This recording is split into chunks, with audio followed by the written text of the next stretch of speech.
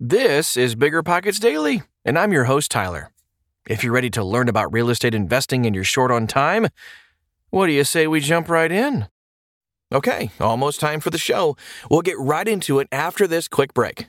Meet RentApp, the seamless, secure, free way to collect rent. Built by a team of fintech veterans behind Square and Cash App, RentApp uses ACH bank transfers to deposit funds directly into your account. You don't even need to download anything. RentApp setup is straightforward for renters, and there are no apps for landlords to download. Both get peace of mind with a digital transaction history. That means no more lost checks, managing a dozen different payment apps, or even wondering whether payment was sent. Landlords say RentApp is the most convenient way to collect rent, and we think you'll agree. RentApp, the free and easy way to collect rent. Learn more at rent.app/landlord. That's rent.app/landlord. You're trying to close on your next rental, so why is your insurance company dragging its feet? With long lead times and never-ending paper forms, it's no wonder it takes forever to finally get a policy. Modern investors deserve better. They deserve Steadily.com. At Steadily.com, you'll get fast, affordable landlord insurance available online 24/7 in just a few clicks. You can even get next-day coverage, which takes just minutes, by the way, to obtain. And you can do it all from your phone. Steadily was founded by landlords who created insurance products tailored to the unique needs of this industry. It's their sole focus, and that's why landlords nationwide consistently rate them 4.8 out of 5 stars. So whether you've got a single-family, short-term, or multifamily portfolio, Steadily.com can secure the best coverage at the best price to protect your properties. Discover how Steadily can save you both time and money on your rental property insurance. Visit Steadily.com for a commitment-free quote tailored to your needs today.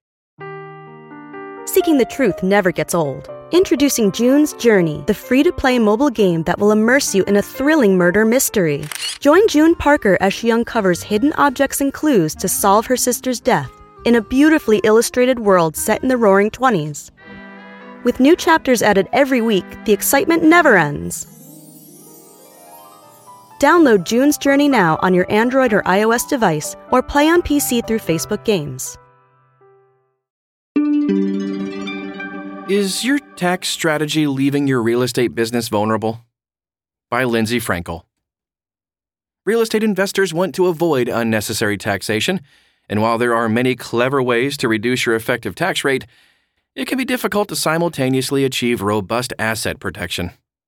That's because accountants and attorneys each have knowledge gaps that prevent them from seeing the full picture. According to Riley Nielsen, real estate investment manager and founder of Flying N Group, his business brings together lawyers and CPAs to help his clients achieve the delicate balance between minimal taxation and maximum asset protection. Liability lawsuits against businesses are increasing in number and severity year over year, with businesses now spending an average of $1.2 million each year to counter litigation. Mom-and-pop real estate businesses are not immune either. Even those that do everything by the book work to reduce risks and never cause intentional harm. Before committing to a tax strategy, it's important to consider how a lawsuit might impact your business and take precautionary measures to ensure your portfolio won't be swiftly seized in the event of an accident. The overall goal is to not own your assets and only control them. You want to make it so the paperwork of your assets cannot lead to you. That's what Nielsen says. Pretty smart. So can real estate investors avoid lawsuits? Well, with the right asset protection strategy, it is possible to prevent most lawsuits. More on that later. But you can't avoid lawsuits simply by doing the right thing. So here's a quote from Nielsen. There's a misconception that the only people who find themselves in lawsuits are people who have wronged other people. And that's just absolutely not true. End quote. If there's money to be made from your business, victims of accidents may allege negligence and not just to cover their losses. There are several reasons why the digital age is conducive to an increasingly litigious culture. One is that personal injury attorneys are advertising to consumers directly, and their efforts have gotten even more sophisticated with the advent of targeted advertisements. Nielsen says, the marketing messaging often depicts personal injury lawsuits as, quote, get-rich-quick schemes. Aggregator businesses that sell off plaintiff information to law firms also play a role, accounting for a large share of ad spending in 2021. The estimated $971.6 million in spending on legal services television advertising in 2021 represented an 11% increase from the year prior. Something's up. Another factor is that people are becoming increasingly aware of courts awarding plaintiffs high settlements and are expecting similar outcomes in their own cases, a concept known as social inflation. That's causing claimants to file more frequent lawsuits and seek larger awards. Even if a claimant has a frivolous case, there's little to deter them from hiring a contingency-based lawyer. That's because most states follow the American rule, America, where the loser isn't responsible for paying the winner's legal fees. Claimants' expectations of high payouts are further reinforced by justice system abuse on the part of some attorneys. Justice system abuse and insurance policy exclusions. All right, Nielsen explains that if personal injury attorneys become aware that defendants have significant assets, they may use tactics to artificially inflate damages. Some of these personal injury attorneys will direct their clients to go to medical clinics that do lien-based treatment, he says. While there can be legitimate reasons to seek out-of-network care, some attorneys refer their clients to contingency-based healthcare providers that are able to bill up to 25 times more than the in-network negotiated rate for the same treatment solely for the purpose of getting a bigger payout, according to Nielsen. A 2018 appellate court case in California provides a precedent for the nefarious strategy to be tolerated. That's having an impact on insurance companies as well, as you can imagine. This is what Nielsen says. Insurance companies are catching on to this, and they're having to either increase their premiums or, even worse, reduce their coverage. Reduced coverage often takes the form of policy exclusions that may catch policyholders by surprise. Nielsen says real estate investors should ask insurance agents to review the exclusions in everyday language. It's helpful to understand the gaps in the policy, and it may be possible to fill them. He says this, a lot of times if you want coverage in a specific area and you ask for it, it's just not going to increase your premiums by very much. End quote. One exclusion real estate investors should be aware of is that standard homeowners insurance policies won't cover you if your insurance company detects systemic rental activity, so you should have a landlord policy if you intend to rent your property. You should also be aware that your business policy won't protect against personal liabilities and vice versa. Other common exclusions in landlord policies include dog bites, claims of sickness related to mold or COVID, existing damage. How the right business structure can protect you. All right, so if your only focus has been minimizing taxes, your business could be particularly vulnerable to litigation. This is what Nielsen says. S-corps, for example, are often used, but since the owner can only own S-corp shares in their personal name, they offer very little asset protection, and in many cases, the owner would have been better off just keeping assets in their personal name. Depending on your situation, the tax savings that an S-corp may provide may not be worth the potential downsides, and an S-corp election can be difficult to undo later on.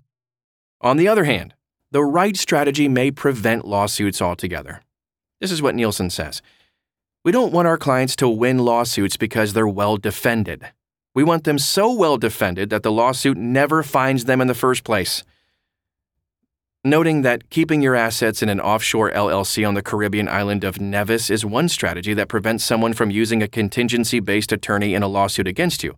The goal of robust asset protection is for the cost of a lawsuit to exceed the value of your assets.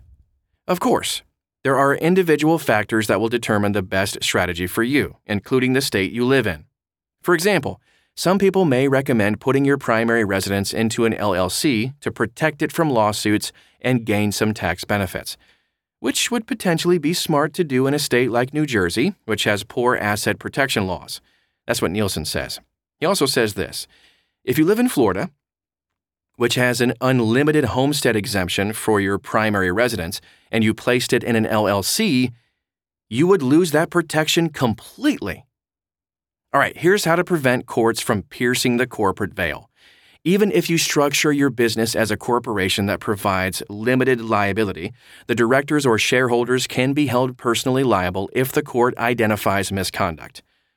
So that would mean your personal assets would be fair game in a judgment against you. Most people know not to commingle their business and personal funds. But there's more you need to do to prevent courts from piercing the corporate veil. According to Nielsen, quote, following corporate formalities like having a board of directors that meets together annually and keeps a record of that meeting can also help legitimatize your business in the eyes of a court. End quote. But this doesn't have to be especially formal. You and a family member can have a meeting and take notes on what was discussed. But you just want to make sure you're not using your business as an alter ego, so to speak. A lot of holding companies for real estate investors are undercapitalized and don't have an operating agreement, and that can be problematic as well. Asset protection laws for that setup are very weak in just about every state, and that's because an LLC is designed to be run actively. It's not supposed to be for passive income. That's what Nielsen says. He also says, so you have to change the way you're running your business so it conforms better to what the court wants. Bottom line, Nielsen has some general advice for real estate businesses. Don't do business with the same LLC that owns your assets to avoid mixing your assets with your liabilities. And while you shouldn't let potential lawsuits scare you into putting your assets in a trust that's taxed at 37%, yikes, you should speak with an attorney to ensure your assets are protected rather than solely relying on tax guidance from your CPA. Nielsen notes that it'll cost you a fraction of what your assets are worth to keep them protected, and it's well worth the cost to avoid losing everything you've worked to achieve.